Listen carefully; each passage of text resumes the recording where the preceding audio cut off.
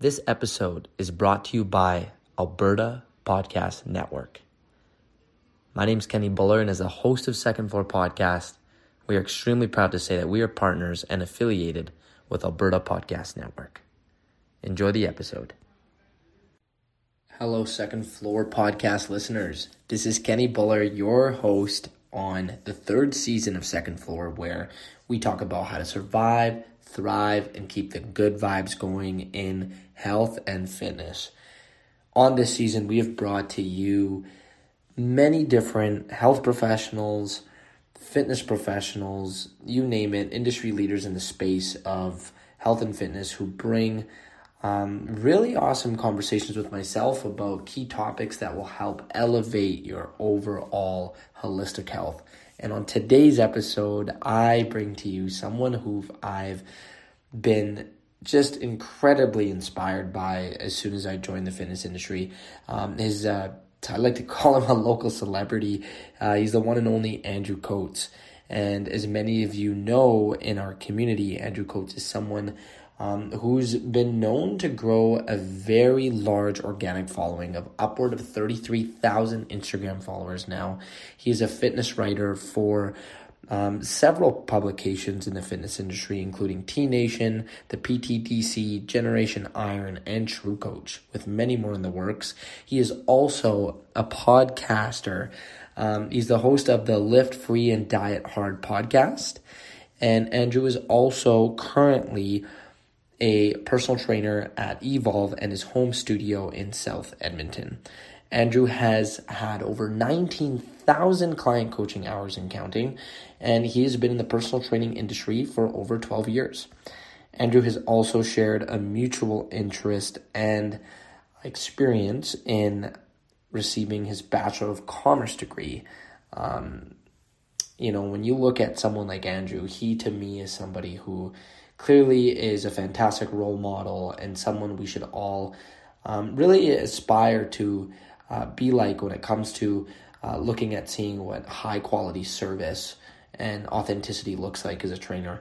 And that is exactly what we go into on this podcast. We talk about how to build your credibility and build up your sales acumen and pretty much create a more confidence as a trainer outside of what you need to know based off of your service offering of training others and providing them the results they need. So tune in, check this episode out. We go into several different topics associated with building up a personal trainer's confidence. And, if you're not in the training space, I highly believe that this is pretty valuable to you as well when it comes to, how you should show up for your clients and, how you show up for your business. And, if this is something that you guys enjoy, please take the time to review it, like it, share it with your network. The greatest Christmas gift you can provide us on the Second Floor is, sharing this with a friend that you believe is going to enjoy it and writing us a review. So without further ado, guys, we're going to dive right in. We hope you all have a very Merry Christmas and Happy New Year. And we're excited to close out the year with one of our biggest guests yet. And that's the one and only Andrew Coates. Let's go.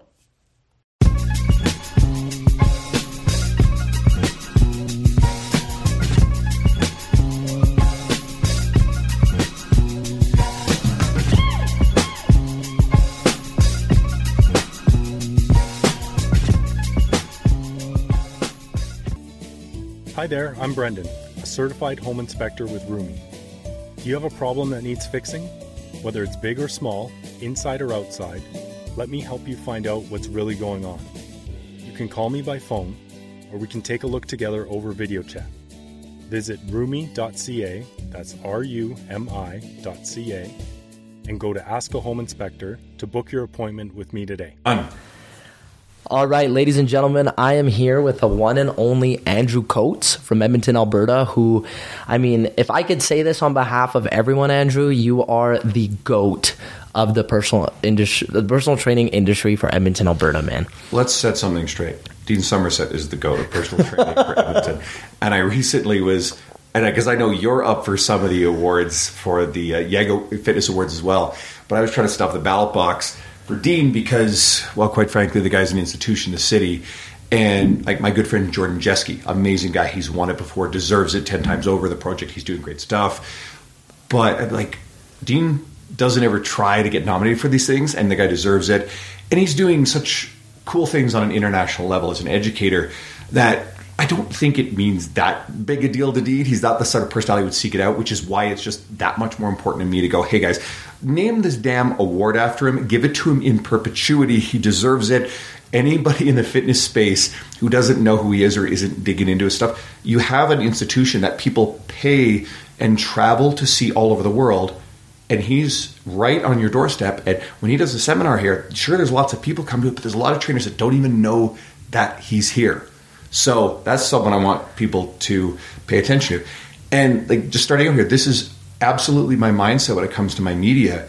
There's so many other really great resources and people out there. So if you absolutely make your media and everything about other people, whether it's your clients or just a pure abundance mindset, there's no way better to explain it than abundance mindset.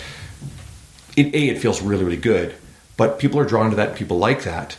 As opposed to, and I've seen people with their media, it's just about them, and it's very egocentric, it's very narcissistic, and we throw that word around, but it is what it is.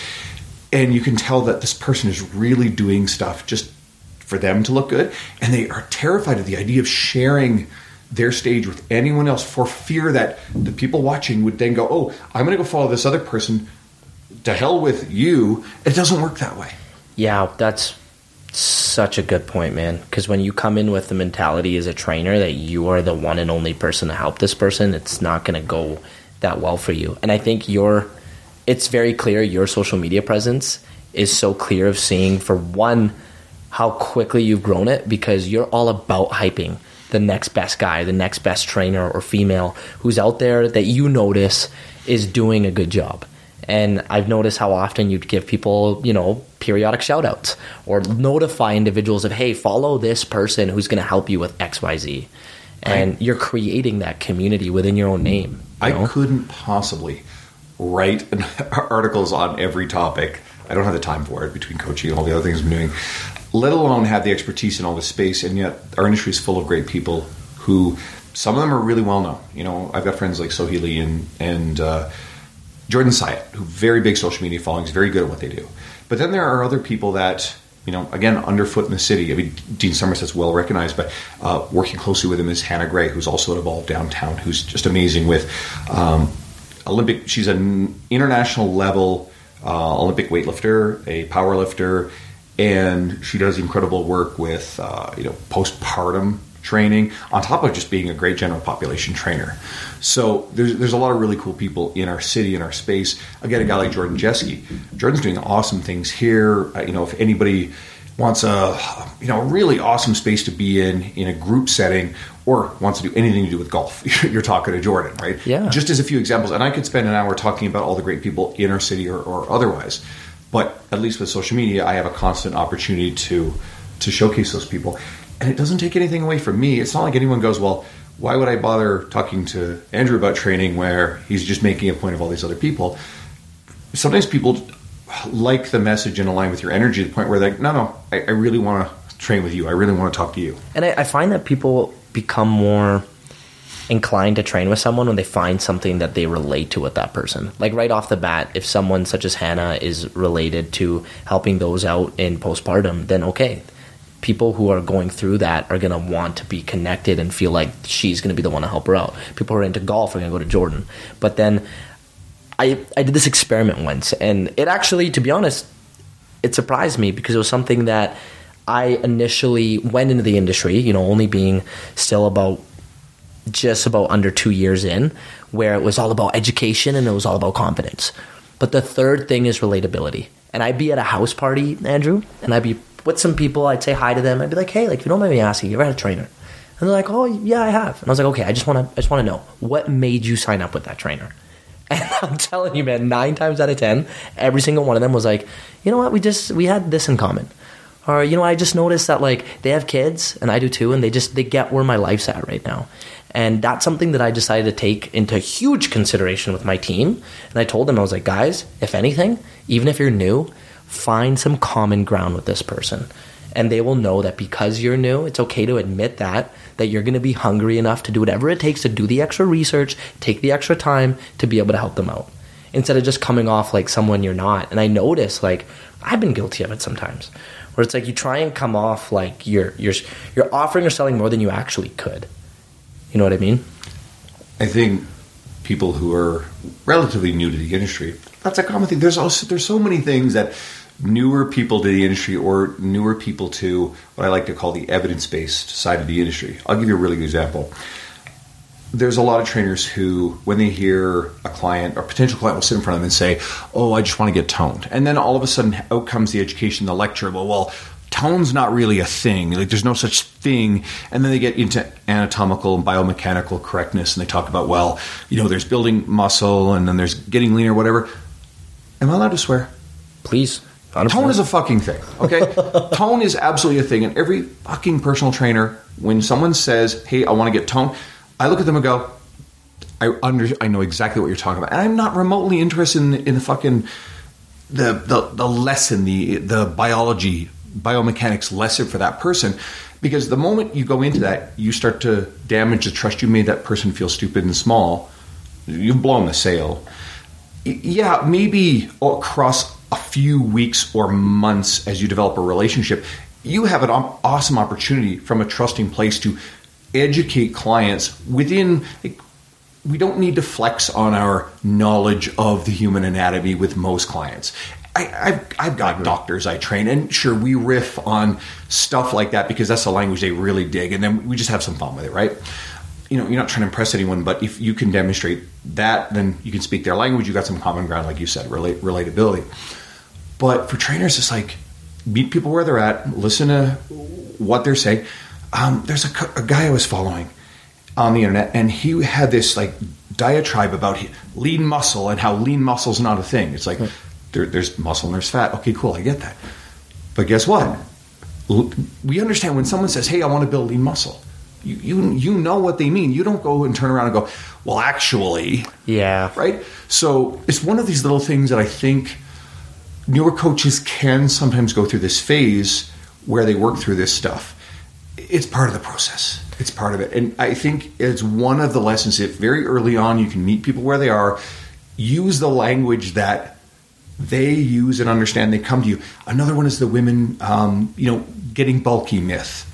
And I posted, like, I don't want to. I know you post about like, a woman doesn't want to lift weights because they're going to get too bulky, which is not. I've been doing this for over 11 years. 75% of the women who have sat in front of me interviewing about potentially trading with me have said some version of, I don't want to get too muscular, I don't want to get bulky, and that's the language they use.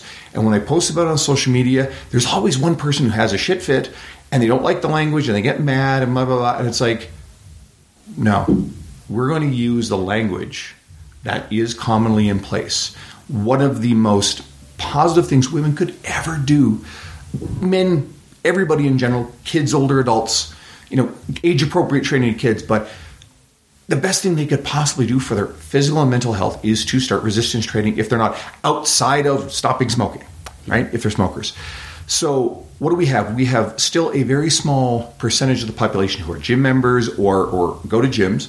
So you have this vast blue ocean, marketing terms, you and I both have marketing backgrounds in business school, that, grab my train of thought here a little bit. There's so much potential to get people into our space as opposed to trainers thinking in terms of, oh God, like I can't say a nice thing about another trainer, God forbid, like my clients would leave. There are so many people out there who could benefit from personal training or just going to a gym in general. And we'll do a way better job of getting them in there if we actually defeat some of these myths. And I try to do it with humor and make light of it. And it's like, just ask all of the guys. Kenny, how long have you been working out? I've been working out since I was 14. You're also a mixed martial artist. Yeah. So there's a certain point where too much muscle is going to be detrimental to your performance. But how long have you been working at getting jacked and bulky? Oh, for years. How hard has it been? It's an ongoing campaign. So why would, anybody, woman, man, who just steps in the gym think, oh my God, like if I touch these dumbbells, all of a sudden I'm going to have a set of traps like an Olympia bodybuilder, right? And it's like, no, that is going to take a very long time. And before that even happens, you're actually going to seek the benefits of actually losing what you want to lose in the first place. Oh, There are so many benefits to it. So one of my passions is, all right, let's try to get as many people as possible to get in the gym. My client Larry, so anybody who follows Larry, man. The post you've been putting Larry's up of a him. rock star. Larry's 71 years old. It's amazing. He's strong as hell. You know, I put a lot of video of him trap bar deadlifting or squatting or doing farmer's carries, and he's got a massive fan club now. People just love the man. He's sweet. He's good natured. He's sort of like bashful about the attention he gets. And he is himself a great story, but he's also an avatar for a type of person that I hope people will see. And again, you look at your Instagram statistics and, there's not a very large percentage that are literally in their like mid 60s upward. Well, and I want people to look at Larry and be like, you know what? If he can do it, so can my granddad. That's exactly it. Like, it's like, I don't want people to look at the gym anymore as this place. And sorry to cut you off, but like, I have 2 clients that are 169, 170.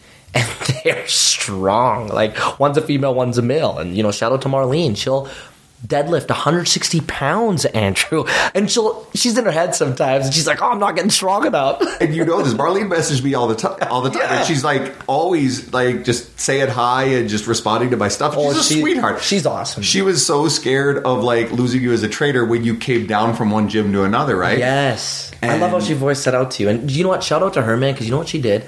This made me really happy because I said, Marlene, I'll do whatever it takes to move you over to a different trainer. I'll be reviewing the program. I want to make sure you're taken care of. She's like, Kenny, I do not want to drive across the city, but I'm going to do it. But that's her way of saying, I love you. But it goes back to the relationship, right? And like you said, relatability, but I mean, let's take that one step deeper. It's relationship. In a little over 11 years, I have been asked twice to my memory what my, quote, certification was. Whereas everybody else dives into just sharing where they're coming from, listening, and it's all based on that trust and that rapport. And clients stay with you over the years because they like you, right? Yes. Certainly there's an element of people will assess if you're qualified. And one of the things you asked off air about me to kind of talk about in successful personal trainers, you as a gym manager, and I've spent 6 years in a commercial gym, and now it's been over 5 in Evolve. There's a very strong correlation between your engagement and your professionalism on the floor. I've witnessed a lot of trainers who will sit in a lazy posture or who they've got the phones out, right? I use a tablet because a tablet looks a hell of a lot more professional than the phone. Mm-hmm. And the trainer may be logging stuff on the phone, but I've seen trainers who are texting their significant other. And I know that's the thing. Or trainers who are just not paying attention or really engaged, and you can sense it radiates how they want to be anywhere else other than. I remember one young female trainer who she just radiated apathy for the client in front of her. She just could not bring herself to look like she was enjoying it or engaged in it. And she had only a couple clients and she washed out very quickly. Whereas the trainers that I've worked closely with who've really immersed themselves in the experience of the clients and they're enthusiastic, they love it, they've done great. And it's not even like it's a hard thing because, I pulled some crazy hours. I'm trying to think. I'm somewhere around, if I'm not mistaken, God, it feels like 20,000 client training hours in 11 years. I think that's right. Yeah. And you don't do that slogging through and dreading everything. I look forward to training Larry. I look forward to training so many of the the vast majority of the clients I work with. I'm like excited to see. There's another element to it too, where if you have someone that's really not a good fit, you get deeper in your career and you kind of have to say, okay, this person is a great fit for me. Be professional about it, but like find another home for them, or just in a professional way end the relationship, because that's going to.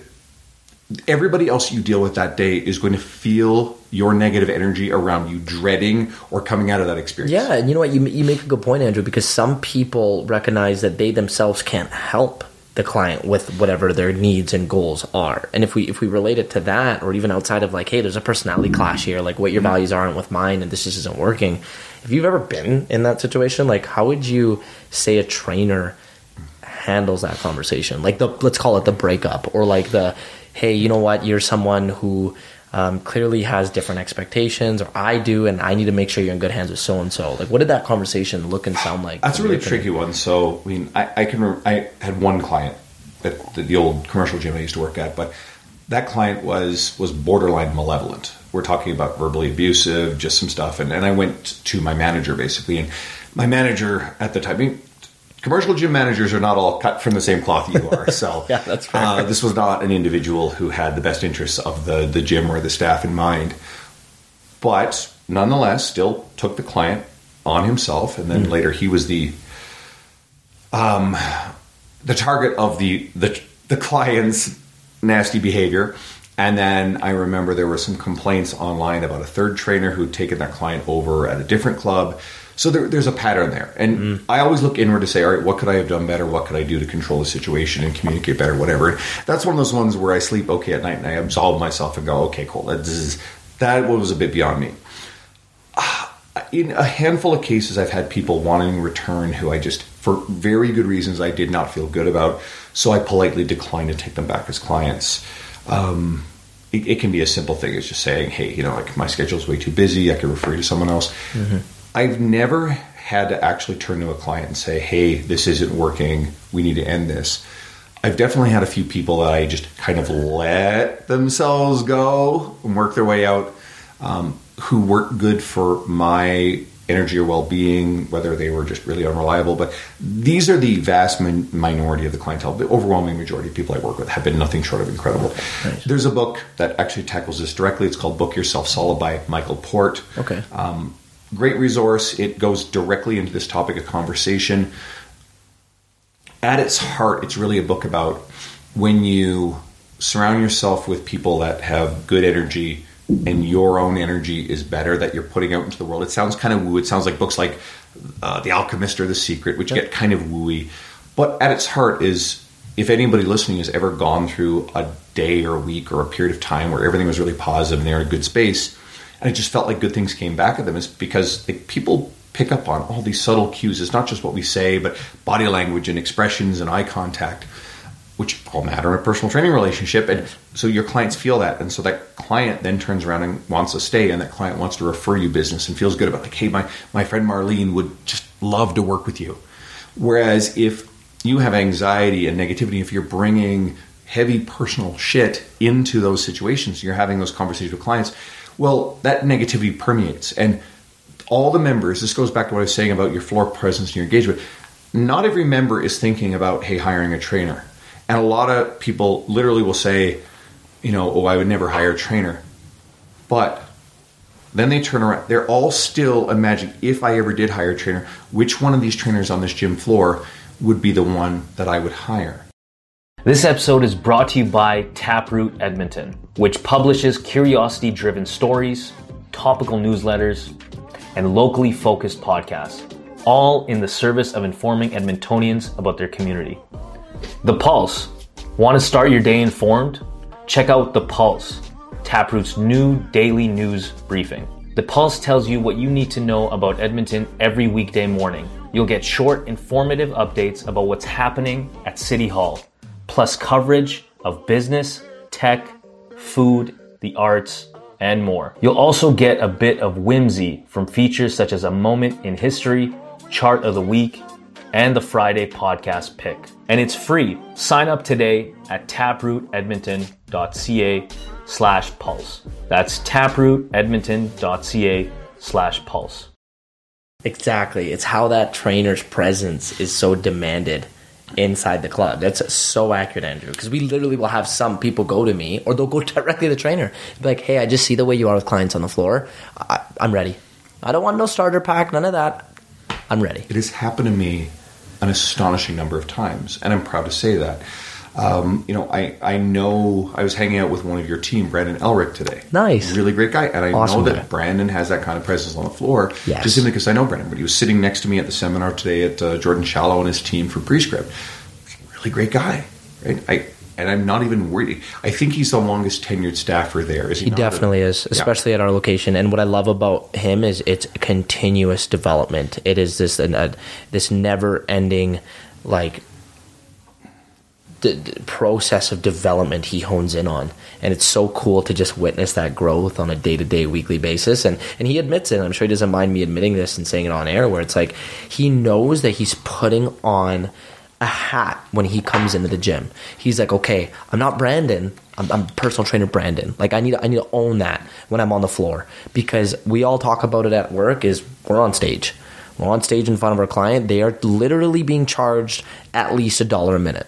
So how are we going to make every minute count? And, you know, him, myself, some of our trainers, we've been guilty of it. Burnout's a thing in our industry. But it's like, yeah, there might be that day or that moment where, okay, yeah, maybe we are going to be slouching. We're not really there. But at least we've either voiced it out to our client or we're making that up in some capacity. It's talking to yourself and being like, okay, maybe I do need to catch a break.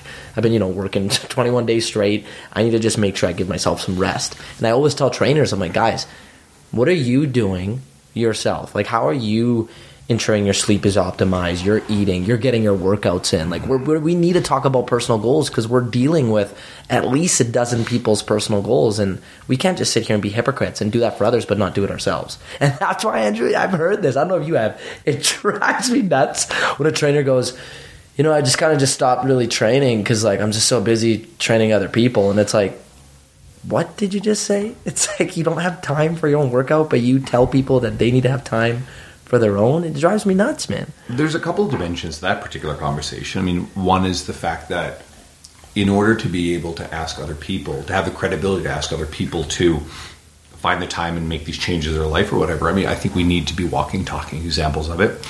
There's always the, should your trainer be in shape? And that's it's a low-hanging fruit. People are usually, there's so many things that people post in our industry, and they're really just looking for quick hits that confirm the bullshit that everybody believes.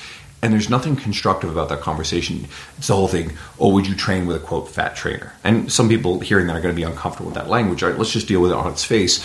And there will be a lot of clientele who will absolutely judge what they see. And we have to understand that that's a truth.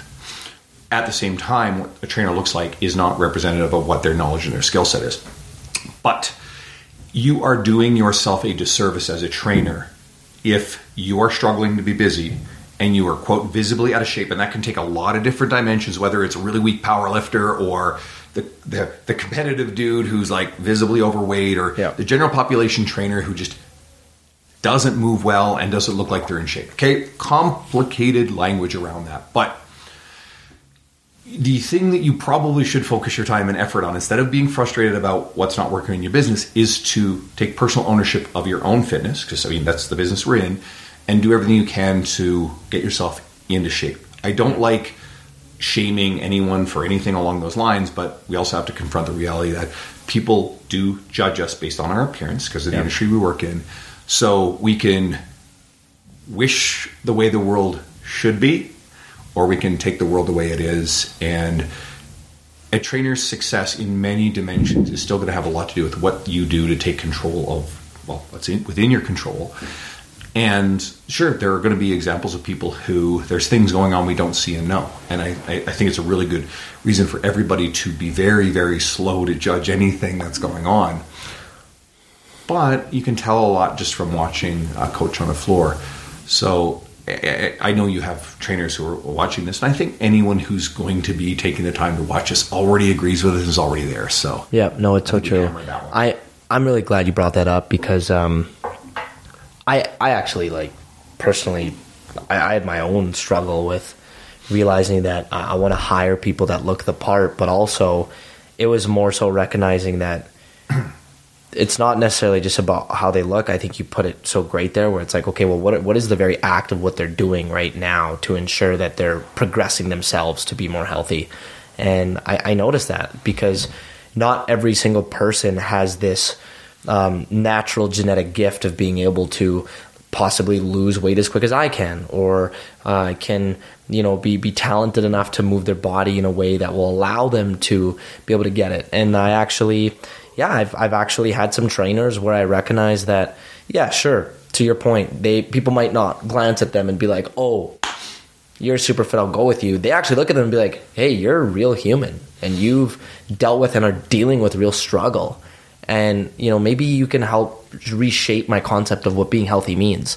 And they do that, and they're being incredibly successful at, like, at first surprising me, but now letting their clients know that, hey, like, this is an ongoing campaign, and I deal with this because this is actually a condition I have, or this is what I'm going through. And to me, it's actually a very touching subject, because it was one of those things, Andrew, where I was like, I need to now change my own perspective about this, you know? Growth mindset. So another thing, when you talk about abundance mindset, growth mindset too, I always try to challenge myself to be non-judgmental and to allow myself to evolve in my thoughts, especially if there's anything negative. I like using this example. When you're interacting with people on the internet, and as we talked off air, my social media has grown a lot the last couple of years. So I have overwhelmingly positive encounters, but every once in a while someone wanders in and is a jackass. So there are obvious trolls, and that's the block button. You just get rid of that stuff. Totally. You don't even give it the time of day. You don't allow that into your personal, emotional well-being. But there are going to be people who just disagree with you, and instead of going, we will speak differently or think differently about the stranger on the internet, or the best example is the person in the car on the road next to us, behind us, or in front of us, blocking us, slowing us down, very differently than we would. You ever notice how you cross someone's path in a store, and you kind of like, and you're in each other's way for a second, and you automatically both say sorry. And we're all we're Canadians, and hopefully, I guess a lot of the listeners are Canadians, some are wherever else. Canadians are known for this kind of crap, right? Yeah. And that person, you're like, I'm sorry, and like, nobody did anything wrong, but you're polite. Well, why do we think that way when there's a car in front of us? This fucking asshole is a person in my way. That's somebody trying to get home to their family. Yeah, the middle finger that someone really puts up. I had that happen to me the other day. I was like, I'm going 100. Like, what's your problem? And that happens. But I think if we start by recognizing that we treat people differently when they're in cars or strangers on the internet than we do the person in front of us. And if we can start with ourselves, because we can't change the world, we can't change what other people do. You start with you.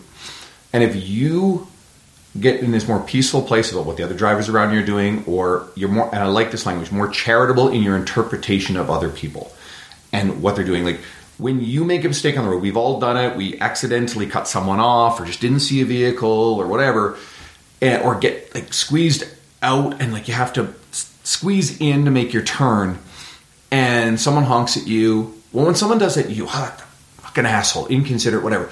But you were just jammed up. You're running late. You're doing the best you can. You're not a bad person. So we attribute that, and I can't remember the hell, a fundamental attribution error, I think it is. But we attribute their behaviors to them being a bad person, whereas when we do it, it's a behavior in the moment. It's not reflective of who we are. So if we could take this kind of thinking into all of our other interactions with people, and the person who's like, I've had in the old commercial gym, occasionally you'd have like members doing dumb shit or whatever and create conflict.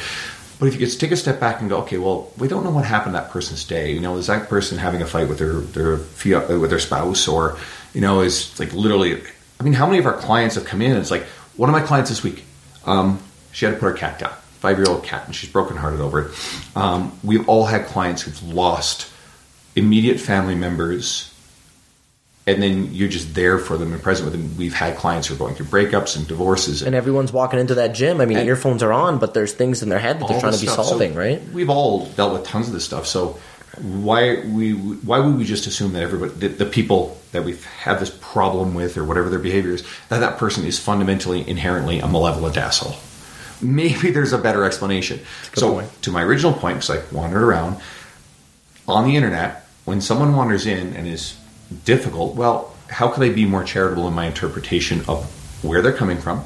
So sometimes people just want to be heard, listen to them, try to be thoughtful about it. And if you're careful about it, you can turn a detractor into a fan. It's like, again, the gym companies we work with. If you have someone who's really, really happy for a very long time as a member or a client, and then something happens, something bad happens, or some sort of mix-up, whatever, then you could lose that person if the next step is mishandled. But if you turn around and deliver on killer customer service, make amends for the mistake, own it, and just, hey, I'm going to make this up to you, that's usually when you create a much more loyal customer in those kind of moments. So if we, and one of the things I think this goes to is, there's a delicate balance, but if we take ownership like the book Extreme Ownership, Jocko Willink kind Great of book. does the best job of explaining this. If we take extreme ownership of the situation, let's use one of your trainers as an example, where maybe they make a mistake, something bad happens. And you have two choices. You can berate that trainer and be like, oh, this trainer fucked up, and now I've got to deal with this mess, and blah, blah, blah. Or you could literally look at it and go, okay, well, where's the opportunity here? What could I have done? It's not about like beating up on yourself, but what could I have done to educate, communicate, teach, put this trainer in a position where they wouldn't have made this mistake or this mishap wouldn't have happened?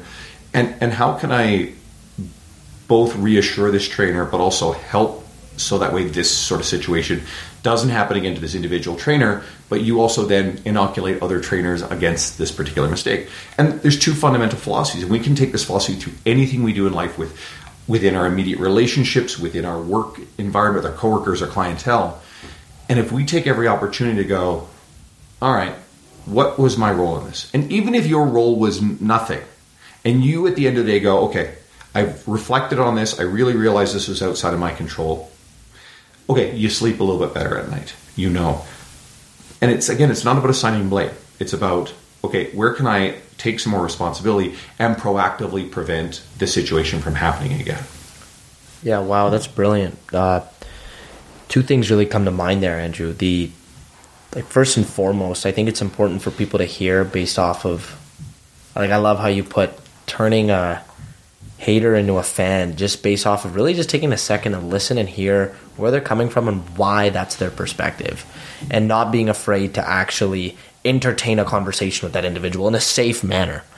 You know, I've been guilty of it. I think many of us in my own friend circle are like, oh, that person's a hater, just leave them alone, ignore it, right? Block, delete. And when we are influencers, or when we are, to a degree, people that are putting ourselves out there, we are taking that risk of recognizing that as much as we're developing a niche, everyone's going to be hearing it, and someone is going to be open to provide their interpretation of how they perceive the information you gave them.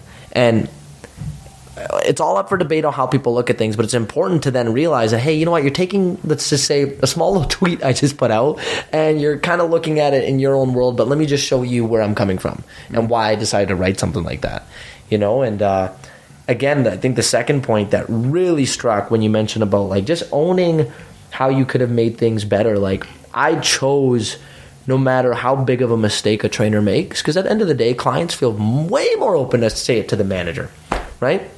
Quick courtesy call, how things are going. Sometimes, you know, they call first. And when that happens, I know it's even more serious. And I actually had this happen recently. It was someone that needed to get passed on to one of my trainers because their existing one had to move on to different obligations. It was actually like something that they needed to do outside of work. So they had to bring down their workload.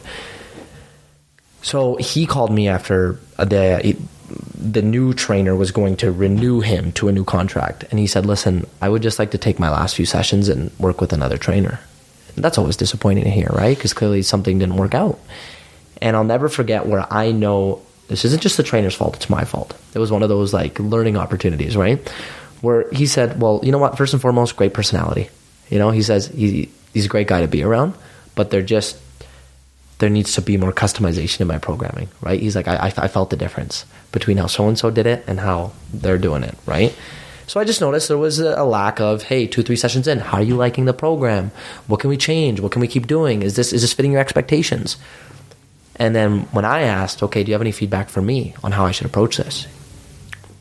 He said straight up, he said, you know, Kenny, I feel like we wouldn't have had this problem if you just called me and said, how are things going?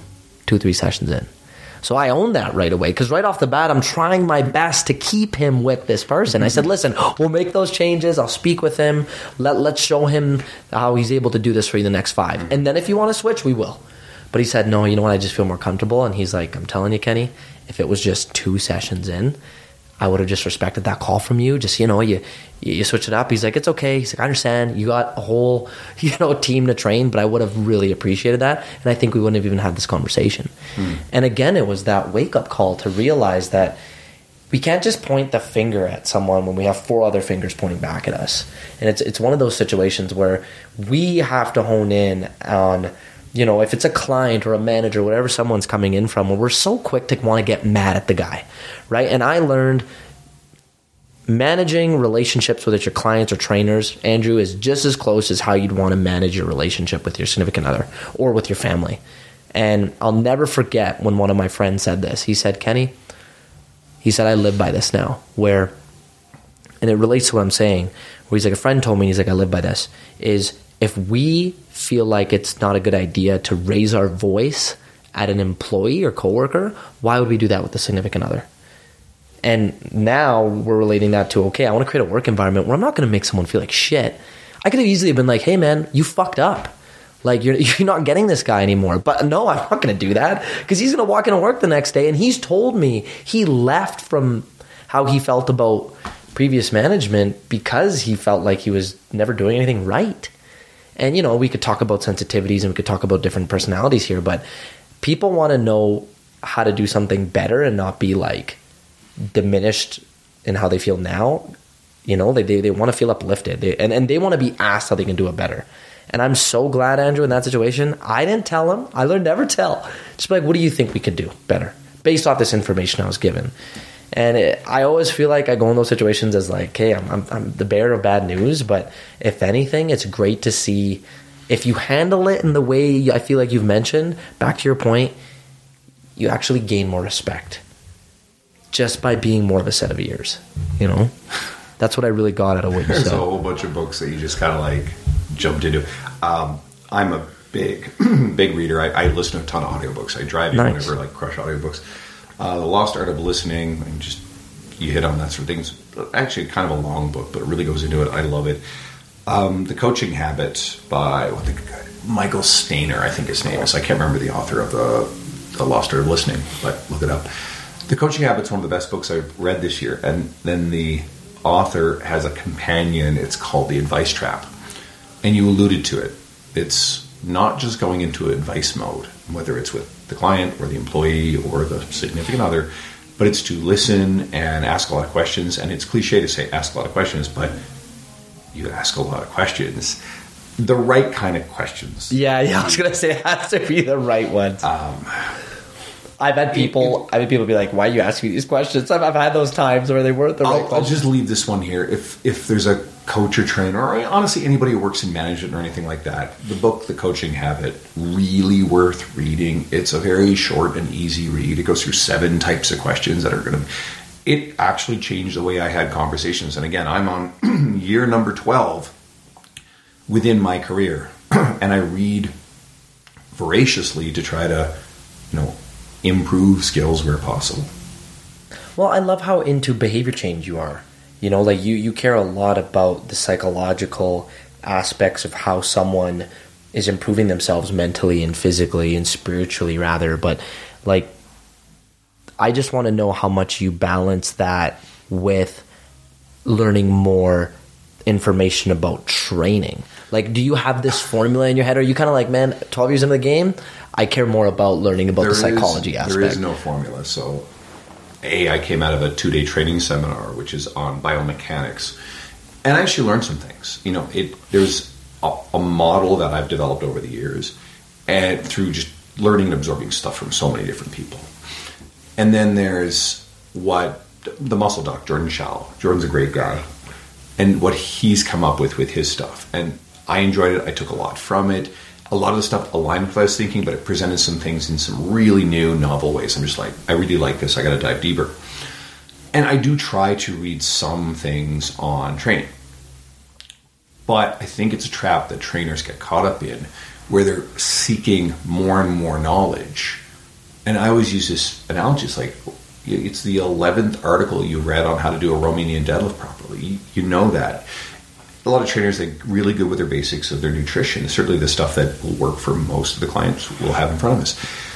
Where are you struggling? It's not because you can't teach a good Romanian deadlift. It's because you need to work on your business acumen, your behavior change skills, your habit, your coaching skills. And so where's the deficiency in this stuff? So I think a lot of trainers would be better served by reading books on, and when I say books on sales, it's not about the stereotypical sleazy salesy like car, stereotypes, car dealership stereotypes. It's about understanding being comfortable asking for business because you're confident in what you can do to change someone's life for the better. And you're going to get better at the confidence in lifestyle change if you're actually a better coach and if you understand behavior change. So I'll drop books. The book Switch by Chip and Dan Heath, a really great book on behavior change. Start there. Atomic Habits, James Clear, amazing dude on Love that one. Stacking habits and finding 4 different ways of breaking down a habit. I love it. Yeah, I met James in 2017 at a fitness conference. He's a really authentically nice guy before he even wrote the book. That's awesome. Great book. Go read it. Easy to access. Get into that stuff. Get into stuff on your own mindset. We talk a lot about mindset, growth mindset. There's a book called Mindset by Carol Dweck. Mm-hmm. Great book if you want to embrace that. The Obstacle is the Way, Ryan Holiday. His stuff's phenomenal. I read that in 2016 at a really pivotal point in my career, major inflection where I was dealing with one of the biggest obstacles I had within my career. And it was exactly what I needed at that time to help me work through that problem. Do you mind sharing that, or is it personal? It's professional. I chose to leave the commercial gym that I used to be at. Now, I think I'm comfortable now sharing aspects of it. There are things that I will leave out. But my working environment had become a hostile working environment. Now, I also developed a reputation as being hard to work with, and I'm comfortable with that. I worked to work past it. But it's in large part due to having also been around a number of people who were sexually harassing staff and members. And this sort of thing was not being dealt with. There was a lot of predatory multi-level marketing recruitment going on within the location I was at. And the management certainly didn't, the club level. Now, actually, I had some good club level managers because many turned over and some of them are good friends of mine to this day. Some are not. Some are not people I have a good relationship with. Yeah. And that's fine. But the situation had escalated to the point where I was being harassed and lied about, and I needed to leave. So ultimately, I was honorable, and I completed all my obligations, and I chose to leave and go off to Evolve. And it was one of those situations where my clientele were overwhelmingly loyal to me, and within, of course, the rules and the contracts and legalities of it, they just are like, no, we're just coming with you, wherever you're going, we're chasing you, and that's it, end of story.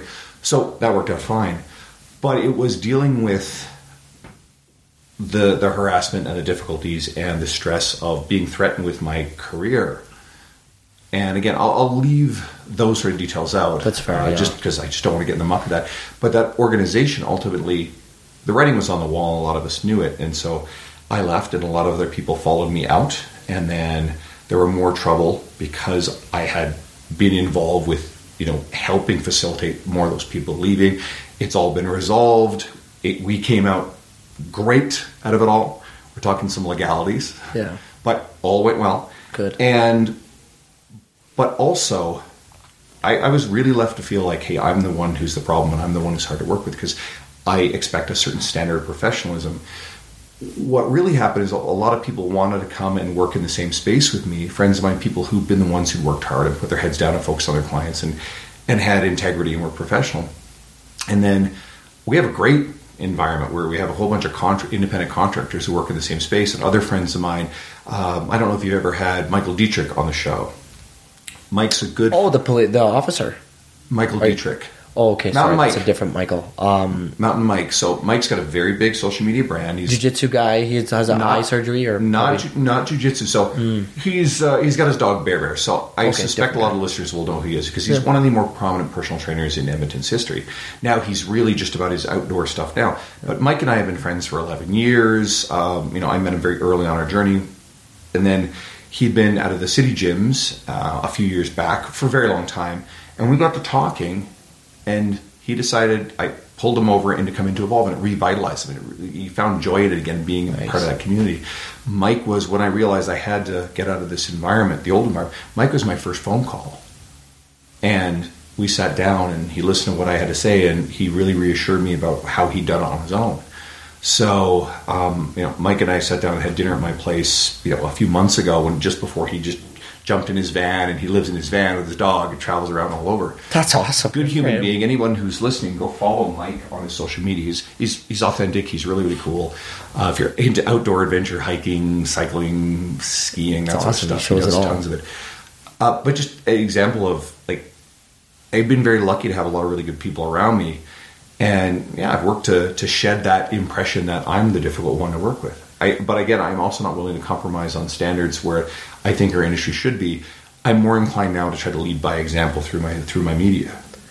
And yeah, that's completely fair. That given the circumstance, sometimes it's really tough for those who are in the personal training industry. Let's say I'm a prime example right now, where possibly one day you want to run your own academy, you want to be able to build your own name, and you want to brand yourself. And I'll be transparent. I'll share this online, where I am, you could say, among the few who are becoming and being developed into possibly a really high level leadership position. But then you can't help but, for someone like myself, look at it where you could keep going down that path, but you don't want it to be forever. And then you get opportunities right now that could make you go away from ever wondering what that could be like. So you're constantly in this state of being pulled. And personally, for me, Andrew, I feel it because it's like, I've always naturally been like, every year and a half or 2.5 years, let's find something new and shiny to do. And now I force myself to say, hey, no matter what changes happen, I'm staying in the fitness industry. That's for certain. Before, I'd be job hopping. But I'm, you get the friends, you get the family. Hey, man, you're like, I think now's the time. But you're also like, you guys don't see 40 hours of my workday and how special and good it feels. And like, when you have now in the double digits trainers that go to you and say, hey, like, we don't know where we'd be without you. Like, that's such a special feeling. But you just have to recognize like what your worth is, but also how much work you're doing that makes you feel like you're making a contribution. And it sounds like you were kind of getting a feeling that wasn't the case with what you were dealing with. And then, I was never in the management role as well. Fair, I was both expected to be a leader, but I didn't want anything on the management side of it because completely different role. I would rather work with my clients, and I'm really grateful that I never thought of the idea of going to management. You alluded to some things about brand and media and whatever. Mm-hmm. There will always be people in our industry who will prefer to be employed, who will prefer to have the support of the organization. Yeah, they will like that. I'm not sure if many people listening will have heard of Stronger You. So that's a friend of mine, Mike Dola's American company. He's the founder. He just sold it to a very large entity, but he's still running it.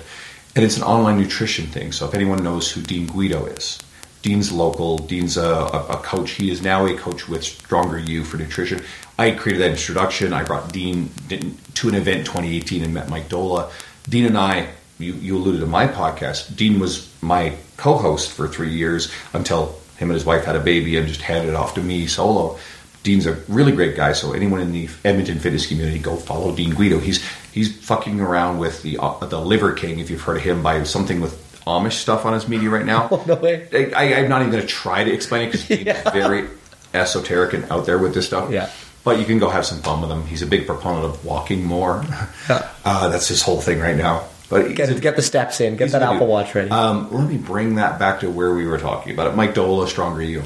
He's got a legion of coaches underneath him who Mike and the brand are what attracts a lot of people to their business. And then the coaches just take care and service those clients. And that's an honorable and great thing. There are other people who are really going to want to or feel better or be capable of stepping out into their own brand. I am a very good example of that. Just the stuff we've talked about, where I enjoy writing for big publications. That's not something that everybody wants to do. Like being asked to write for T Nation and Generation Iron, amongst others, pretty big honor. Like I'm proud of that. I wear that very forward-facing as part of my brand and who I am. Right, the fact that I have my own podcast, the fact that now social media has grown significantly to where I am being asked to present at events like, if anyone's heard of Kabuki Strength. It's coming up. Kabuki Education Week. And you're being asked to present on how to grow a larger social media presence. And that's incredible. Like, that's really because cool. You've done not only just training, but you've been a huge, great case study on how someone can leverage that really quickly. And I've been trying very hard to actually show the world that's in front of me how you can do this, right? As opposed to, you'll see a lot of people with larger followings, and I have friends who bought their followers, and I'm like, I don't call them on it, but I know. You know who they are. I battled with that debate for so long. I saw a new follower today, and I'm like, oh, this guy's got 40,000 plus followers. Okay, cool. And like 20 people liking his stuff. Yeah, it was 60. And I'm like, oh, okay, so I know what's going on there. And it's like, I get it. I understand the allure of the shortcut. So I think we were talking about this off air, and I think it's really worth going into. It applies to coaches, personal trainers, but it kind of applies to anybody, nowadays, where it's really about creating a personal brand, whatever industry you're in. There are so many things that you can do to establish credibility, to back up more than just like social media tactics and social media growth. There are some things you can do there. But for personal trainers, for example, are you working on a good YouTube channel, right? You can put yourself out there with YouTube. There's a lot of coaches who, first and foremost, or as part of other media, became really, really strong on YouTube. People like Jeff Nippard and Lane Norton. Jordan Syatt is one of many things that he's done, if people are familiar with these people. You can write. So you can write for your own website, your own blog. That's how I started. That turned into these other writing venues. It sounds to me like what you're going at, and I'll let you continue, but like this never-ending content generation campaign, constantly putting content out there, free information. And content is absolutely one piece of this puzzle. And those are some of the main vehicles. This podcast is a piece of long-form content. It's more than just social media. You share it on your social media, but you have an engaged, devoted following. Everybody listening, quick question. Have you given this podcast, have you given Kenny a review? Have you given him a 5-star? Have you gone in and done something to show some support for this? That's awesome. Right? I think that stuff gets forgotten. So, but the podcast is a wonderful example of a piece of career capital, I like to say it. And there's all sorts of other things we can do. And it's not as simple as going and building a successful business, but if anybody has heard of Renaissance Periodization, my friend Mike Isertel and Nick Shaw, RP is a very big entity. There's two bro bodybuilder personal trainers that they're super well educated. But there's a couple of guys who are just a couple of meatheads that turned in this thing and worked at it over the years, and now it's a big reputable entity. I just mentioned Kabuki Strength. Yeah. Chris Duffin, he's a legendary powerlifter. He turned around and turned it into a strength training equipment manufacturer and media brand, right? Education brand. Or if you've heard of Chad Wisley Smith and Juggernaut Training Systems, like there's so many other ones. Precision Nutrition again. I mentioned Stronger You. There's lots of that. Or maybe you're the person who's built a brand around a physical facility. I was just at Cody Gonick's place, The Vault, on the in the West End, which is where Jordan Shallow was. And Cody was a personal trainer, stepped out and opened his own place. This place is gorgeous, right? I think it's 4,000 square feet. He's got a team of 8 coaches in there, all independent contractors. It's awesome. Great gym. So you're a successful gym owner. You're working on that. So that's a huge thing, whether it's Luca Hocevar in Vigor Ground in the Seattle area, or Joe DeFranco in New Jersey, DeFranco's gym. If anyone's heard of Joe DeFranco, great. If you've not, maybe you've heard of Triple H, the WWE wrestler. His coach, right? His coach, exactly. Yeah. So and there's a lot of other examples of Pete Dupuis and Eric Cressy and Tony Gelicourt originally with Cressy Sports Performance. So these are very big pieces of legitimizing capital that you have behind your career. There's a lot more. If you've ever read a book by a prominent person in the fitness industry, I'm not sure many people would have read Nick Winkelman's A Language of Coaching. It's incredible. Or Brett Bartholomew's Conscious Coaching. Great stuff. Or any of Martin Rooney's stuff. Martin's got a whole bunch of books. Or John Goodman, right? John's a good friend. John's written 11 books to date, and most of it is around making personal trainers better at the business of personal training. If you've read Ignite the Fire, it's Jonathan Goodman stuff. Yep. So a lot of the time when someone finds your social media or something you've shared, and immediately they come to my bio and they go, "Ooh, this guy writes for T Nation, this guy writes for Generation Iron," is giving them a reason and a piece of credibility to say, "Oh, this is someone that I can follow." Because someone following you is still giving of their time. Yeah, we're not entitled to it. We have to earn it every step of the way. And if you're putting out really great content consistently, but on top of it, you have all these other things that it's in your bio that, that guy's the owner of Cressy Sports Performance. Or, whoa, that's the owner of Kabuki Strength. Yeah. Or Precision Nutrition or whatever. All of them are building this element of putting education out there and creating an institution behind it in some way, shape, or form.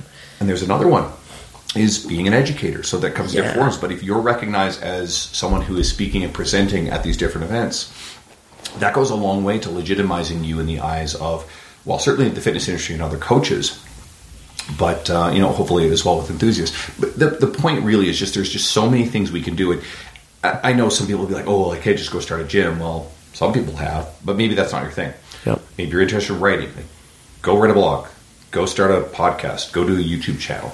The podcast was really where it started with me. I was always interested in writing.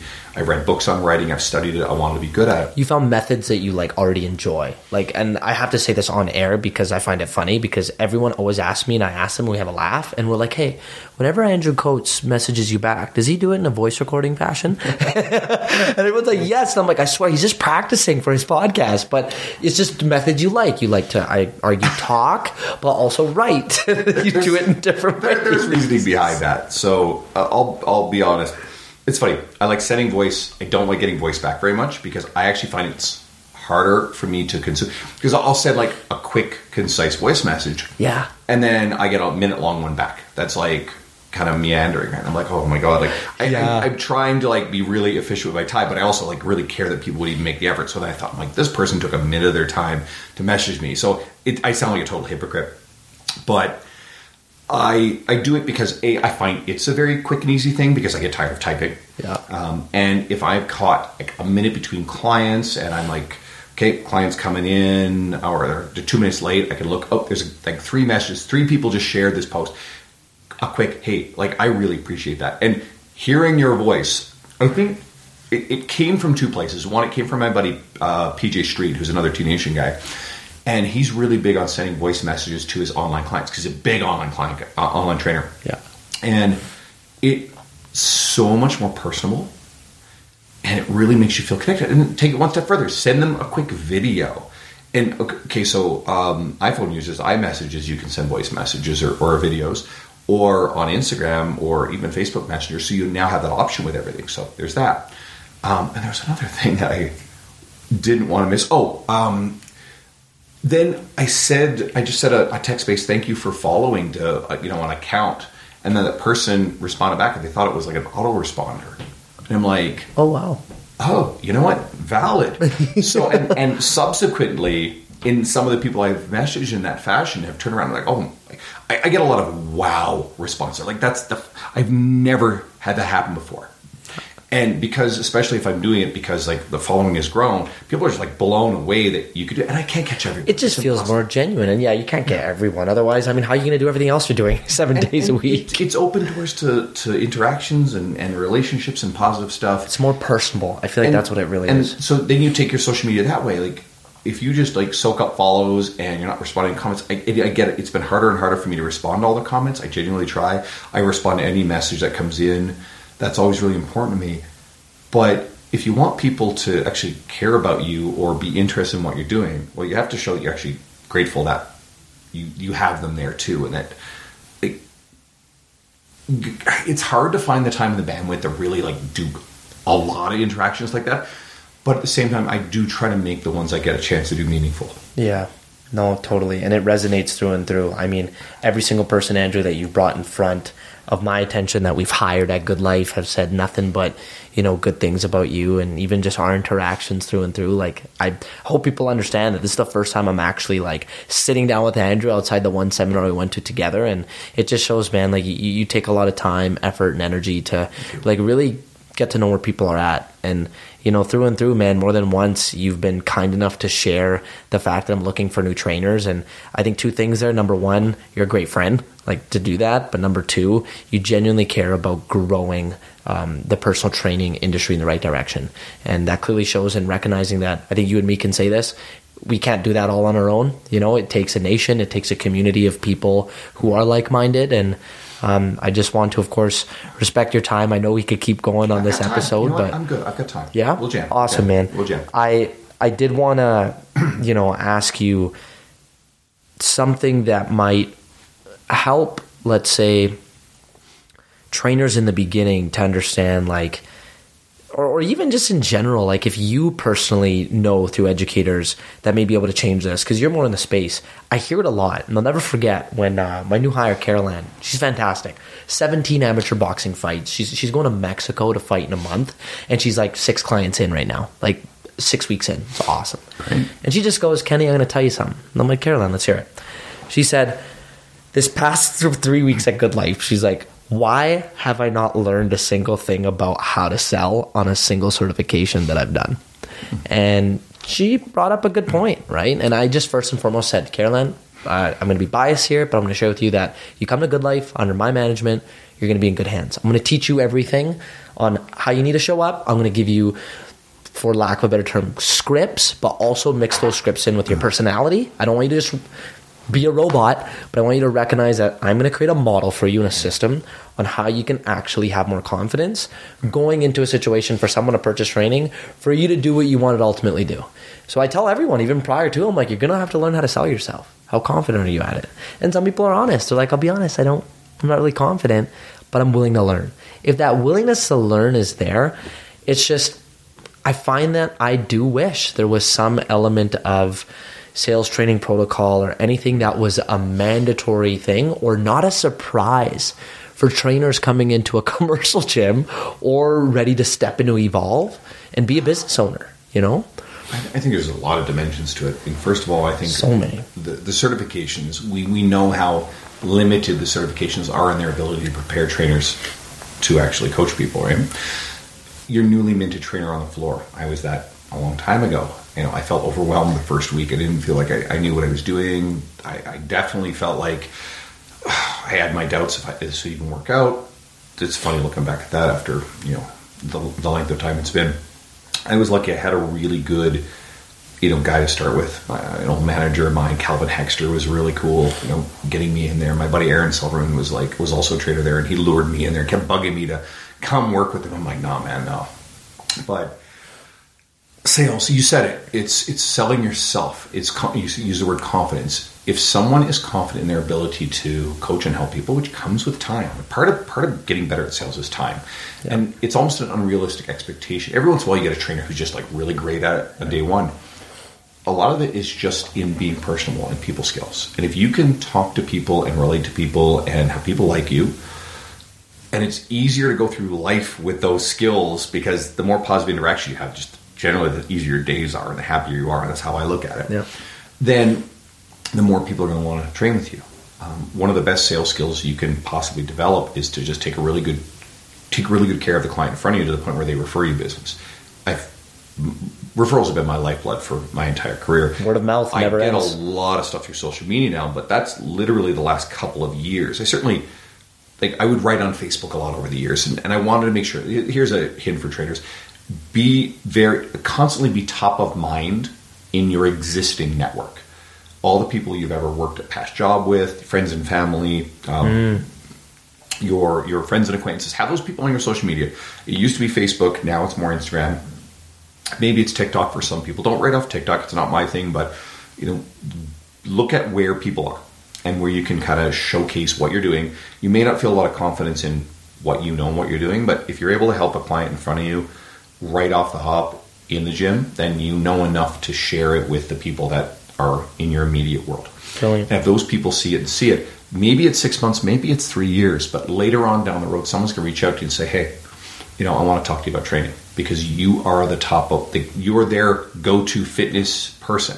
You're top of mind. Yeah, top of mind. So you want to establish that early and often and do that. So it's one of the reasons why I am an advocate for having a social media presence, whether or not you have a particularly big following. And then go and follow and interact with or friend the people that you know. And if you're one of those people, oh no, I just want this for friends, family, I don't want to be on social media. I get it. I respect it. You're going to have to work a little bit harder. So you better work on those referrals and those relationships in front of you. Yeah. So sales skills. It does really boil down to confidence in someone's ability to help the person in front of them. And I think a lot of people figure it out over time. I think there are some books that are really good to read. Daniel Pink's To Sell Is Human is a really good one.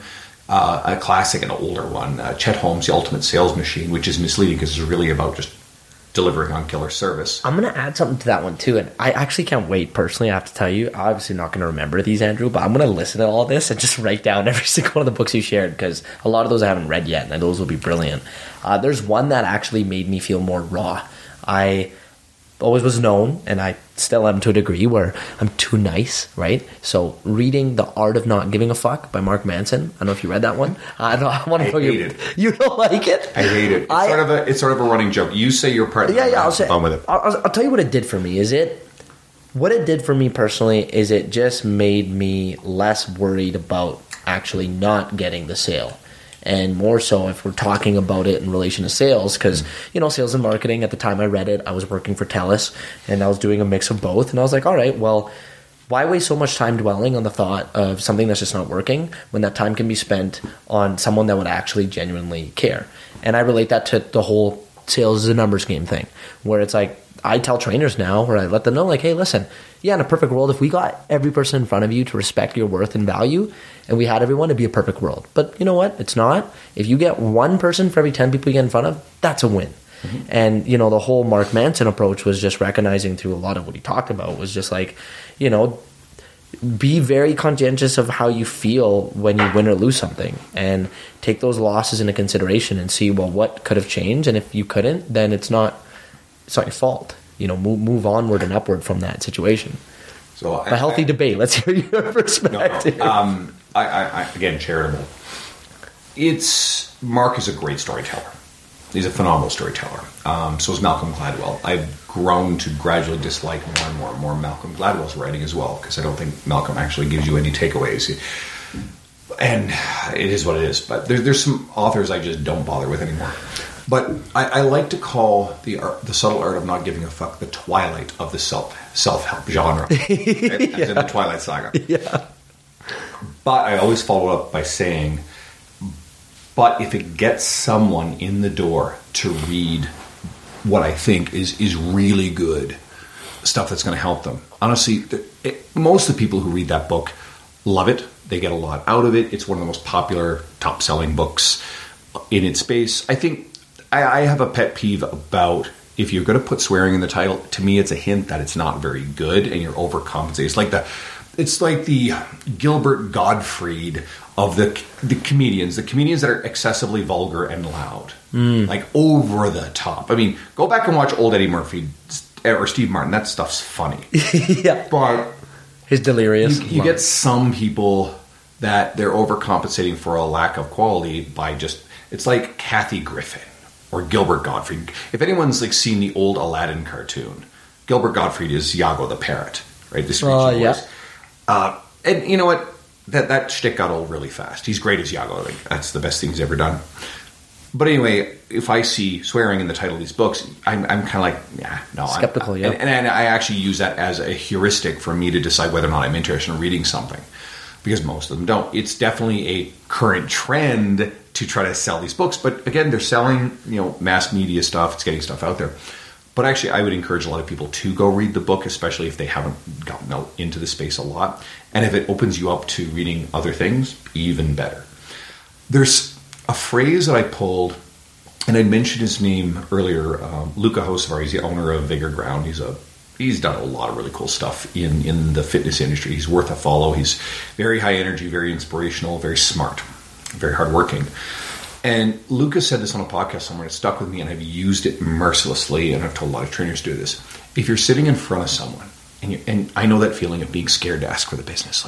How do you say it? Here comes the moment where, oh no, I need to ask for the sale, and you're scared. And how many trainers have been there where, as soon as someone gives you some hint of a no, there's a big sense of relief. All that weight is gone. You're like, okay, cool. You're almost like talking people in a nose. Just look someone square and smile and say, I would love to have your business. There's nothing uncomfortable or offending or threatening about that language. It's not do you want to buy training? It's I would really love to coach you. I would love to work with you. I would love to have your business. And I have not had anyone, when I've used that phrase, I have not had anyone say no since. Now, I have sat in front of people who I have decided weren't good fits. I mentor coaches. It's not even something I wave around on my social media. But I've had interviews where someone, I'm like, this person is too new, they're not in the right place for this sort of thing.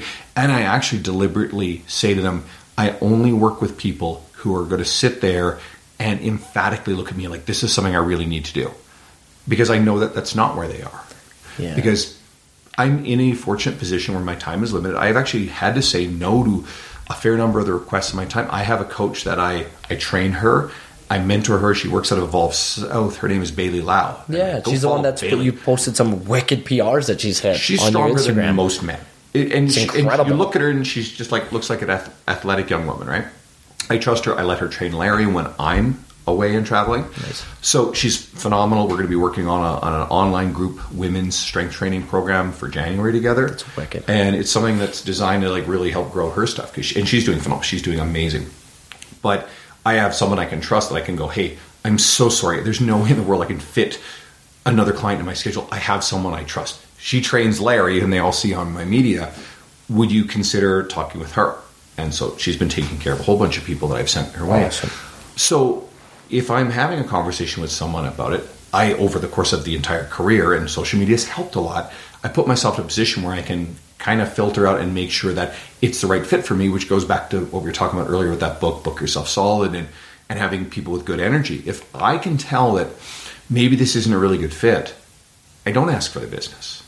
And that's the point where I can say, listen, I know that I really don't think I can make this work in my schedule. I have a couple people I think are incredible.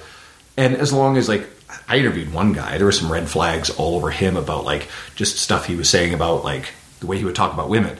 There's no way in bloody hell I was referring him to anybody, let alone like a female trainer that I'm looking out for. I just was like, kind of like, nah, I'm not going to do anything to try to earn this. And you're at that point, but rightfully so. I think we all should understand that they're interviewing us as much as we're interviewing them to really see what's happening. Hence why, back to the point you made earlier, is ask questions to really see like, what is this person looking for, right? And I'm glad you're bringing all this up, because we have to make sure we're asking questions before we get the person out on the floor.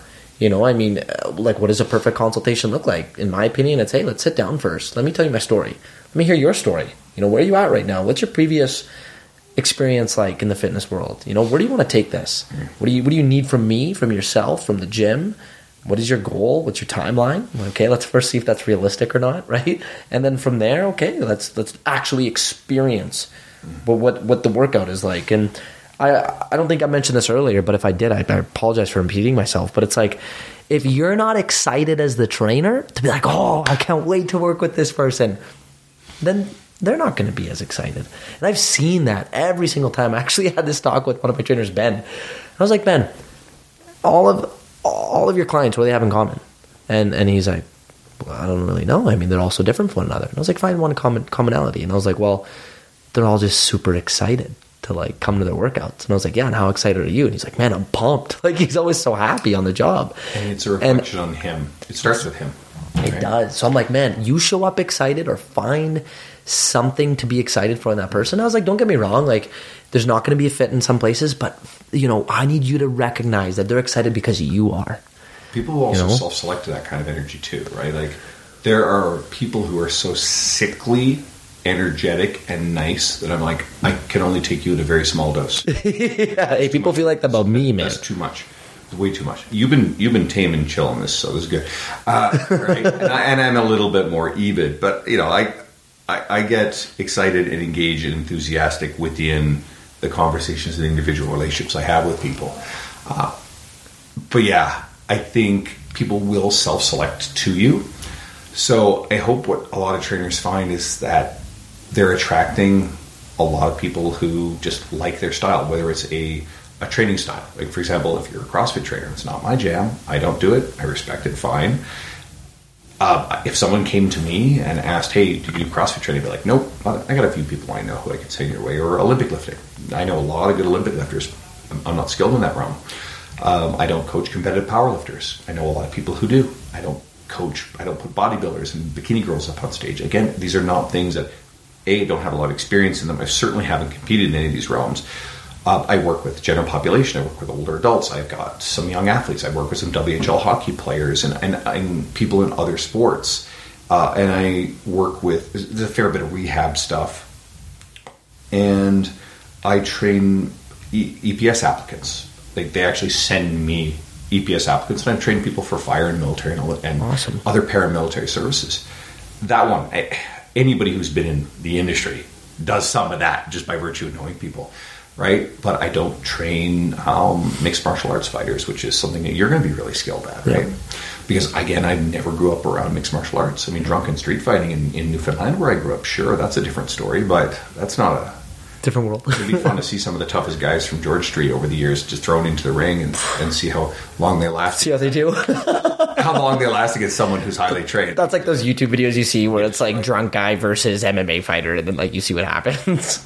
Yeah, it'd be entertaining. Yeah. But I'm belaboring the point, but hopefully the type of people that you enjoy working with will self-select you, and the longer you're around and the more that you showcase your philosophies, your energy, and your knowledge on your media, the more that people will come to you who are looking for that. None of my media is about fat loss. Getting leaner and nutrition, all that sort of stuff, sure. But I don't have, images. I've had one client who's a massive weight loss success a couple of years ago. And he came to me to learn strength train because he'd already lost 100 pounds. He'd lost another 85 training, but we focused on his strength. He'd nailed his nutrition. And we did because he wanted to show the world the massive transformation. I was very clear. It's like, hey, he lost the first 100 pounds before he even worked with me. Yeah. I was this pet peeve of mine when coaches take credit for things that weren't theirs. Yeah, it's like all of the client is the star. The client is the person who did this. So true. But I don't show a lot of before and after, and it's just not my thing. But I know that, significant weight loss is a very challenging thing to work with. And those clientele come in with whether it's emotional eating behavior or history of disordered eating, you got to be very careful around that, or some other things. So as a group, they can be very challenging to work with. They deserve the utmost of care. If there's a group that deserves empathy and like great quality coaching, that's it. But I know for me that I can do a better job if I only work with exclusive few people, whereas everything is really rooted in getting people stronger, right? Yeah. Whereas I can't make my whole branding around, hey, let's do rapid weight loss. I mean, first of all, I think there's an integrity foul with that.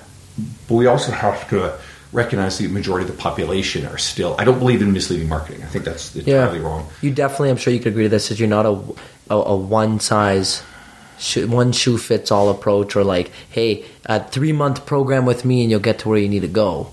Yeah.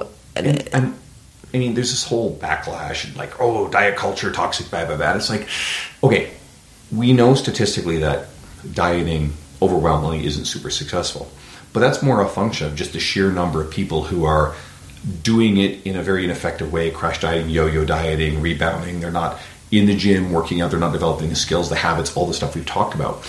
But within that, there is a lot of people. They're just dwarfed by the sheer magnitude of the people who are doing it wrong and being misled by the mainstream media and this side of the industry, who've actually been really successful in lifestyle change. So it can be done. So I don't think that this anti-diet, diet culture is toxic crowd, they're necessarily helping either. It's just one of those, the pendulum in the fitness industry and nutrition swings wildly from one end to the other. We got veganism, and then we got carnivore, and now we got the Liver King. Carnivore is not enough. Now we got a guy who's just organ. Well, it's down to like from a broad approach and specific approach. You got a person that goes, you're doing a squat wrong. Okay, you're doing it right. And there's just so many different ways of healthy, depending on who the person is. Culture of, oh God, it's like there are some people that use language around, if you move even the slightest bit wrong, your joints will explode and every chicken little shit, right? And I mean, a big account, and I don't like calling anybody out because I actually think it's a good account, but like Squat U. Squat U is one of those accounts that a lot of people kind of get a little critical of because the guy behind it, he's a smart guy. He's definitely doing a lot of good stuff, but some of the language he uses, it does make it sound like, God forbid, you like, your toe is out of place and shit, like, you wear the wrong shoes and like everything's going to fall apart. It's like, that stuff's not helping because we're perpetuating culture of fear around exercise when we actually should make people feel safe. Can you get hurt in the gym? Hell yeah. You spend your entire life on the couch doing nothing, that's a recipe for pain and long-term dysfunction and misery. As the years go by. Yeah, right? So yeah, you can get hurt. And should you probably hire a really skilled trainer if you're learning stuff? I think it's a wonderful idea. It's a good way to efficiently learn how to get stronger and get comfortable in a gym setting, especially if you're intimidated by it. But if you don't do your exercises flawlessly, humans are super resilient. You're not going to break. And it's this delicate balance between making people feel confident, wanting to learn how to do it well so you're really effective, and minimizing the chance of unnecessary risk of injury, while not perpetuating this idea that if you do even the slightest thing wrong, terrible things will happen. You make such a good point, because I'm going to address my personal situation with this. And many people don't know this, but my first experience with strength and conditioning coaching was when I was an ambassador for Pivotal Physio. So it was a really unique opportunity to be able to create this partnership with them, where I would get physio, strength and conditioning coaching, as well as, massage therapy, and then having Marek Kumar, shout out to him, as a mental psychologist, sports consultant. Why I share this based off what you just said is, no matter how good you think you are, or no matter how experienced you are in anything, you can always learn from a professional who's dedicated their life to something that they offer as a service.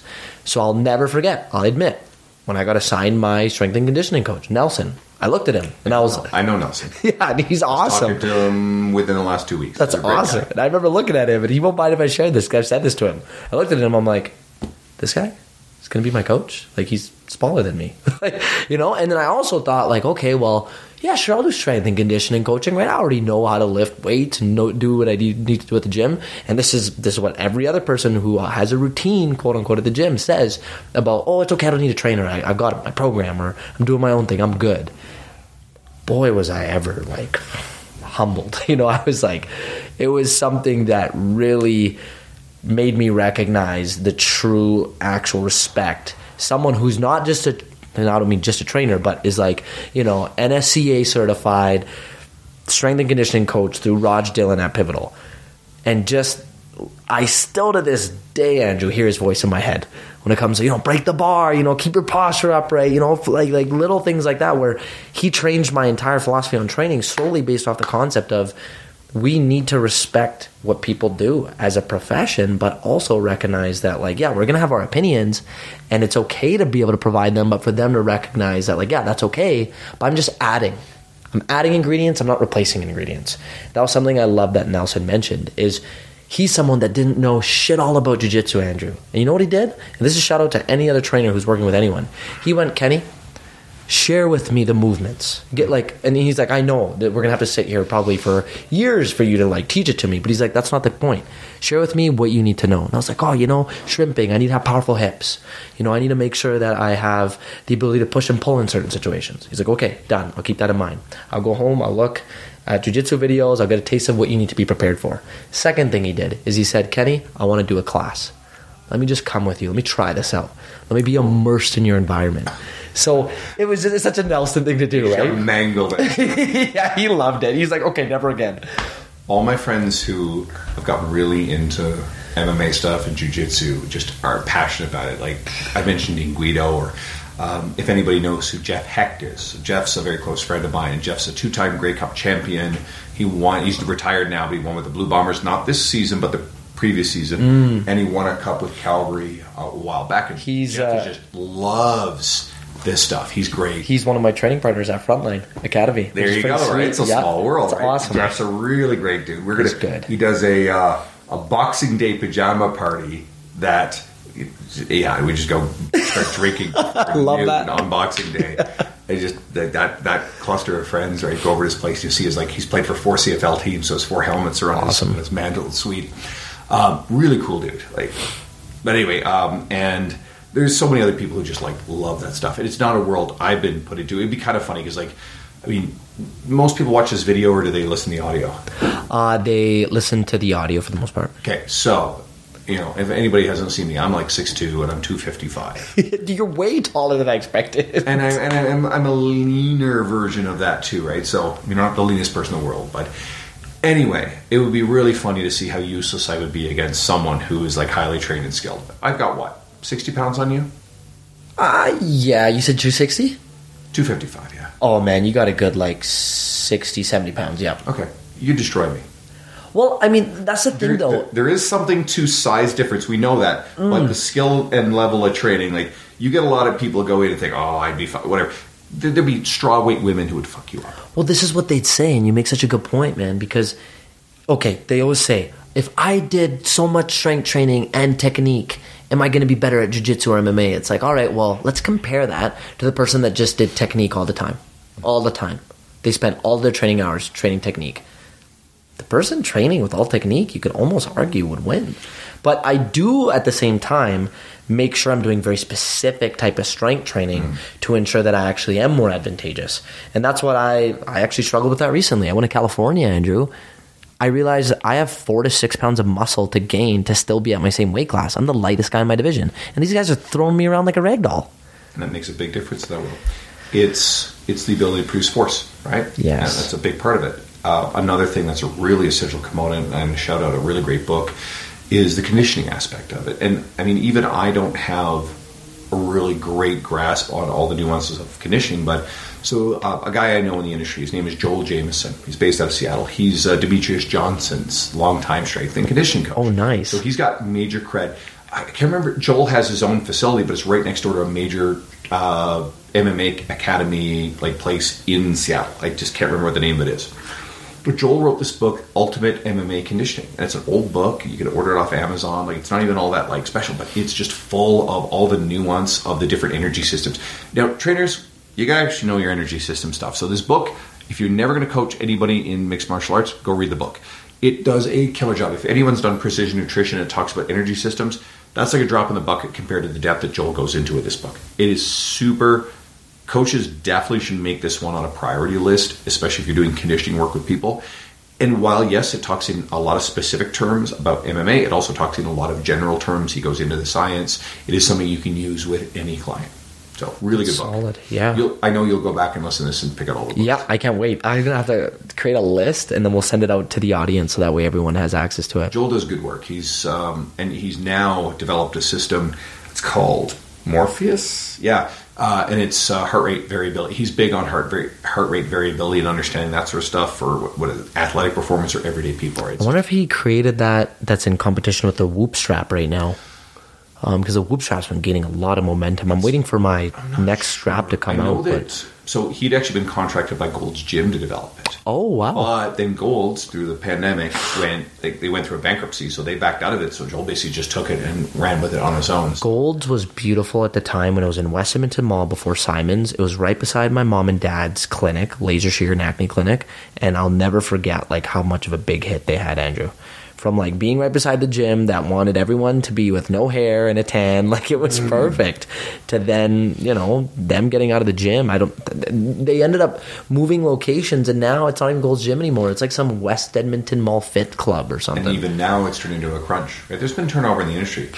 There's going to be interesting stuff coming out. And the people who are in Edmonton. So Planet Fitness are coming in. There's going to be about 6 or 7, I think 6 to 7 of them scattered across Edmonton and the surrounding region. There's supposed to be one in Leduc, Sherwood Park, South Common. They're expanding heavy. Kingsway, Bonnie Doon, the old World Health Gym movement in Mayfield that they shut down in their bankruptcy is going to be a Planet Fitness. Like, this stuff's under construction. These things will be open in months. And I know there's one up in the St. Albert area. At the same time, Evolve's expanding. We're going into a couple opening up in Vancouver. We got 2 Amazon's headquarters, which is Amazon's amazing, headquarters, exactly, man. in Vancouver. Awesome. We got a couple going into Calgary. There'll be more in Edmonton. There's going to be some cool, interesting things shaking up in our city, and there's a lot of these little gyms like Cody Gonic's The Vault, or there's just so many examples. Our industry is like rapidly changing right now, and it's so cool that it's changing for the better, even despite what happened through COVID. I mean, I'm sure you were a big part of that conversation when COVID began, and you were just talking about how you were pivoting on your podcast and how many more online clients you had. And I believe, correct me if I'm wrong, this was about 1.5 years or 2 years ago I listened to this, and you agreed that it's not as special as it is in person. Right. However, it's better than nothing. Yeah. And I remembered at the time how important that was for trainers to recognize. It's like, if you're going to opt out and not train at all, why are you in this industry in the first place? And I'm very salty about that, I'll be honest, because I had trainers go, oh, it's okay, I'll just get paid the same amount through the government. And it's like, you know, you told me that you want to change lives, and what better time than now when people are actually so scared of their health, you know? And that was a big thing for me where I had the chance to opt out. I was like, no, I'm stepping in green. Like, I don't know anything, but I'm going to learn as I go because people need fucking help right now. No, tough year and a half. And, you know, it's something that I think we've talked to death, and there's not much value in kind of going back through it. Going forward, I think you alluded to being adaptable and versatile in what you can do. I mean, I hate Zoom sessions, but I was also in a unique position. I'm comfortable saying this might piss one or two people off, but I set up a home facility and I operated the entire time, and I don't give a shit. And I had clients look at me and say, you know, I was being smart about it, but I had clients who said to me, this saved my life this year. Right? It's huge. And I'm sorry, but, you know, I wasn't willing to compromise on that. And, you know, now I split my time. Evolve South is my weekday daytime, and my evenings and weekends I do in my home studio, and I have clients who still love it. And I've tried to look at the bright side and the positives that's come out of this, despite the fact that, you know, this has kicked a lot of people's ass. So I'm very grateful for it, but I'm also empathetic to the people that didn't have my good fortune. But, you know, at the same time, it's also an accumulation of a lot of years of a lot of this stuff. So I was able to put myself in a position where I own my own house, and I was able to use an entire basement setup for this purpose. It's amazing. You clearly doubled down on being as productive as you possibly could, and still managed to, like, recognize that you were doing a lot of good, despite whatever at the time, if it was against the law or not. You were just, you know, like, that's all the past now. We're operating in a gray area. And then, you know, focusing on growth on the writing side of things, and certainly, like, just relentless consistency with social media. And I come out the other side of it, and it's just been unbelievable. Like we were talking before here, like, this has been great. This has been a really unique experience. Yeah. I've got 3 other podcast appearances this week, and it's somewhere north of 50 in the last, 20 months. It's amazing. That's nuts to me. That doesn't make sense. I like putting it this way, and this will be in the presentation in some form that I do for Kabuki Education Week. For a very long time, I just thought, hey, I'm a regular on-the-floor gym trainer. And I knew I was a damn busy one. And then I would read T Nation every morning for years. I learned, and I would read Lee Boyce's stuff and Martin Rooney's stuff and Dean Somerset. Oh, Dean's working for the same company I do, and Tony Gentilcore. And they're all friends of mine now. Christian Thibodeau. It's like, how'd that happen? Okay. And I would listen to podcasts about fitness, like the Fitcast and Danny Lennon's Sigma Nutrition Radio and Lane Norton's and Soheili's Physique Science Radio. And I would think, oh, I'm not the sort of person who could ever have a podcast. I'm not the sort of person who could ever write for T Nation. These people are in this like industry. I don't want to use the term status, but I suppose there's not much better. But they're of a status as industry leaders. I didn't connect the dots between, well, how did you get from the gym floor trainer to there? I never understood that. And then as time passed, I looked back and people are treating me like I'm in that space, which is weird. And I'm the host of a podcast. I'm running for all these same publications, and I'm being asked to appear on these podcasts. There's like people would argue there's 12 Andrews, but there's only one. And it's a very surreal thing. But what I've tried to really create is the roadmap and then a big social. I never thought for a second I could ever have a big social media following. And define big, right? It's like, there's people who are vastly bigger. But I've tried to showcase, here's all of the steps, all the things I did. And there's luck and there's unique elements to it, and there's happenstance, and traveling to fitness conferences and meeting people was one of the key linchpins to doing this. It's also why I like bringing stuff in here, and that's why I made sure I was at this event today and get to hang out with Jordan Shallow. But there's a roadmap. And yeah, we know that not everybody could probably truly do it on a certain level, and not everybody wants to. But if you're really interested in doing it and you're passionate about doing it, there are a lot of things you can do to create a brand that stands out at the very least on a local level. And there are opportunities to step out even beyond, where you may be to imagine that I'd be invited to speak at industry events or host my own, like we did, Dean and I, in 2019 through with Evolve, and bringing in some big name people in the industry. That was nuts. And as soon as I could get that rebooted again, with all this crap, because we're going into another wave, so true. But the goal is to reboot that, and Cody Gonick and I were talking about doing some local stuff out of his facility and creating more opportunity for some local people, and we'll just see where we can take it. So I hope people are paying attention. If anybody here is a trainer, in the industry and you want access to whatever local events are going on, or you just want to develop your career, like, shoot me messages, plug in. Yeah. I'll always respond to that stuff. I'm always going to put you in the right direction. I'm not interested in selling anybody anything. That my bucket is full on that, and it just happens on its own. I'm just more interested in actually like giving and supporting, because I'm fulfilled by it, but I also know that is treating me really well. That's awesome, Andrew. We appreciate, honestly, every single word, every single thought, and every single, second of your time today. And I can't help but need to ask this, for I'm sure the listeners are curious about it too, but Ask. Where exactly do you, and if you don't, that's fair, but where do you see yourself taking everything that you're doing? Is it just by maintaining what you currently have going on, you're putting yourself anywhere and everywhere you possibly can in the fitness industry, and it'd be really delightful to hear if you have an idea of where you want it all to land? You can't be everywhere. So there's only so much time, so much bandwidth. I always see myself as a coach in person. I have a growing online business. I have to go home tonight and sit down and do my updates because I was busy all weekend. It's time consuming. I love the writing side of things. I will try to maintain the podcast to the best of my ability. I may not be able to do it on a relentlessly weekly basis anymore. Just schedule's tough. All roads lead to growth. And I can't see me owning a physical facility outside of my own studio. That's different. I can see me continuing to try to accumulate writing. Obviously, social media growth is just probably going to be a thing because it's been nonstop and steady. Speaking at more events as that stuff reopens back into the world again. And it's just brand growth. It's industry recognition, and I'm comfortable with it. I've embraced it because I'm not. I think some people are like almost afraid of it or shy away from it because they're not comfortable with the limelight. I'm cool with that. I can embrace that. So it's going to be growth there. People ask if I'll ever write a book. Who knows? I'll never say no. I don't know where I'd find the time to do something like that. That's nuts to me. I don't imagine founding a big online company the way that Renaissance Periodization turned into it.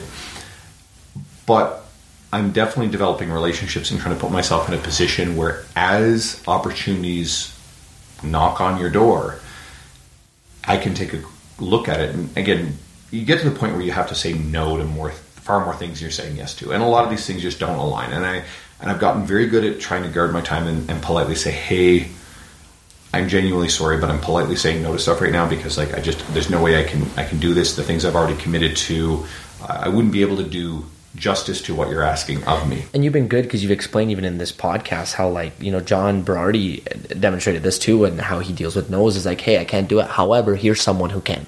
Here's where I could actually bring the. He's a classic. If anybody knows who John is, he's very picky about what he does. And Precision Nutrition reached out to me a while back and asked if I would have some of their people on the podcast, and Guido was still hosting it with me. So we had Adam Feit and Craig Weller, and then I knew who Krista Scott Dixon and Brian St. Pierre, who are the two key architects besides Berardi doing the Precision. So they both came on. So everybody, and then the guy that I was running all this through, we just really loved how much I knew about Berardi and his whole ethos and his history.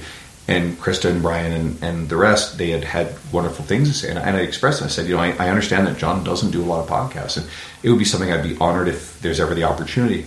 And he turned around. He's like, yeah, I'll go do this. I've heard great things. So he did it. And we have John Berardi.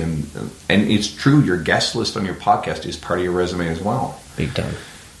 So that was cool. But being able to say no to stuff as well. I mean, early on in Trainer's career, it's funny.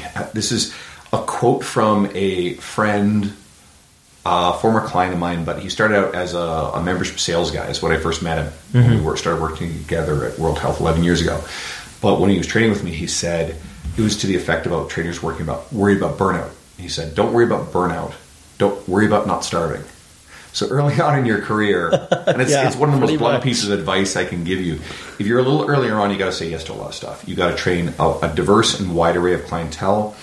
You have to, you're not necessarily going to be able to be picky about people's energy, so it's important. This is kind of a summary of what we talked about. You got to bring some really great energy, right? And you got to do everything you can to fill in gaps of the skills. And okay, you got someone who has this injury you don't know much about. You better go learn this shit now. Refer out to qualified physios for stuff that's outside your scope. But if you got an athlete, the first time I ever trained someone from the military, I had to do some homework on learning about how the military physical worked. Same thing for fire physical, same thing for police physicals, whether it's APREP or if it's COPAT for like paramilitary stuff, like corrections. And, the first time I was dieting someone for show, which is dancing in a very gray area for, your scope of practice. But I did it for a friend of mine, and I realized it wasn't something I was interested in. But you got to go in deep, and you get into Lane Norton's resources, like, he's got a physique prep book. I can't remember the name of it, but it's a good place if someone's really interested in that. It's very evidence-based. You go and you grab on and you try to learn this stuff. If you're coaching an MMA fighter, go read this book, Ultimate MMA Conditioning, and then you just got to, I can't think of a really good strength book based on that, but again, you mentioned NSCA, strength and conditioning, like good fundamentals of strength and conditioning. There's a few books on the exercise science of strength and conditioning. Read that stuff, and it's going to take care of you when it comes to MMA fighters. Definitely. Anyway, I've rambled enough. No, that's fantastic, man. Thank you so much for your time, Andrew. We have 2 rapid fire questions, and then you'll let us know where we can find you on Instagram, and then we'll wrap it up. Sure. So, for someone like me who is on the same page with working endlessly, knowing it's not permanent, there's things that I would mention that are like my grounding rocks that keep it all together. But like, if you could fill in the blank here and say, if I make sure I XYZ to work with that much energy 7 days a week, what are some of the things that are just non-negotiables for you to keep yourself this wired with what you do 7 days a week? My own workout, my sleep. I mean, these are the fundamentals that go to any client. I mean, I'm not willing to compromise on my sleep. I make sure my nutrition is very, very consistent, which grants me the allowance to enjoy things that I want to when I enjoy it. I also carry so much body muscle, and I train so much that I can burn through virtually anything. So there's a blessing there.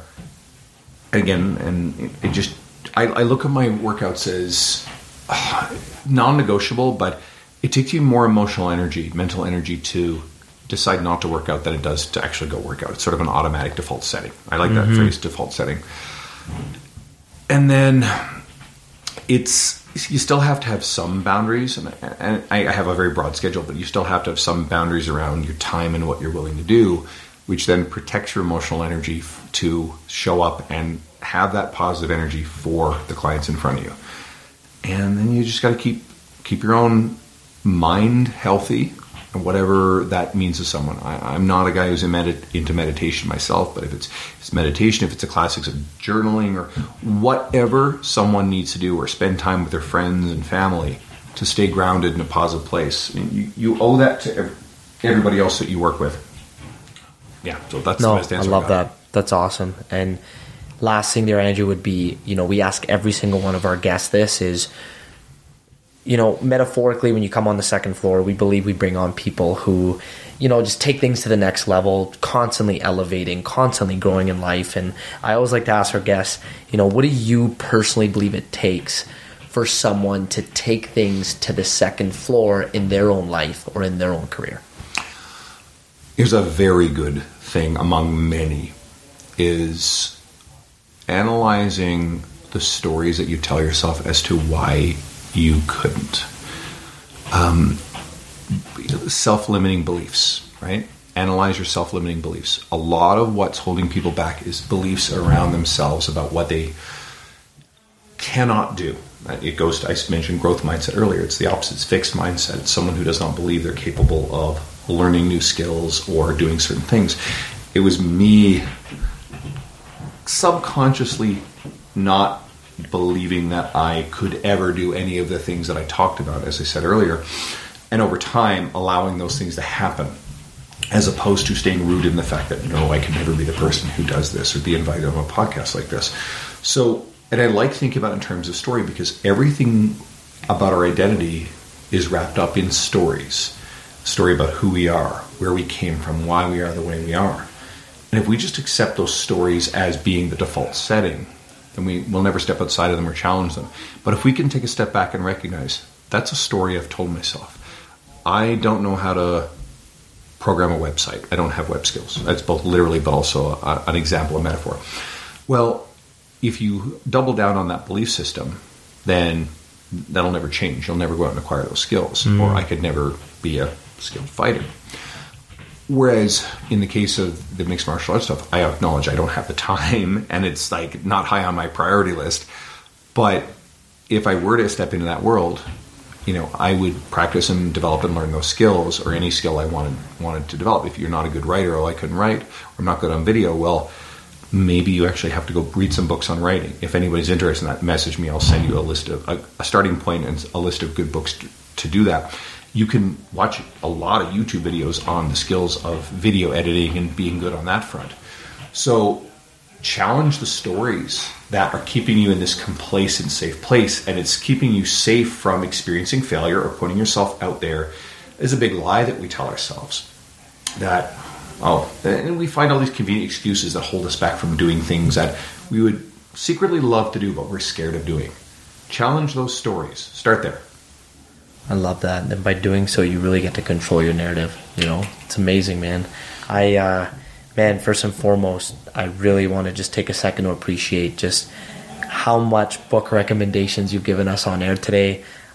Just really giving trainers and anyone out there, if they're a client or they're someone who is in a field in which they're servicing people, a bigger idea of recognizing what we need to control and how we need to show up outside the service we're actually giving. Because you and me could have just riffed all day today about programming, how, you know, what the workout should be. But I think you and I both know that if trainers are just smart enough to stay certified and educated, they can figure that out. But today I think we got to really hone in on how trainers need to show up mentally and physically for their clients, and, you know, like everything it takes to be able to have confidence in sales and everything in between, man. And this is like, for me, I wanted to share with you a dream come true.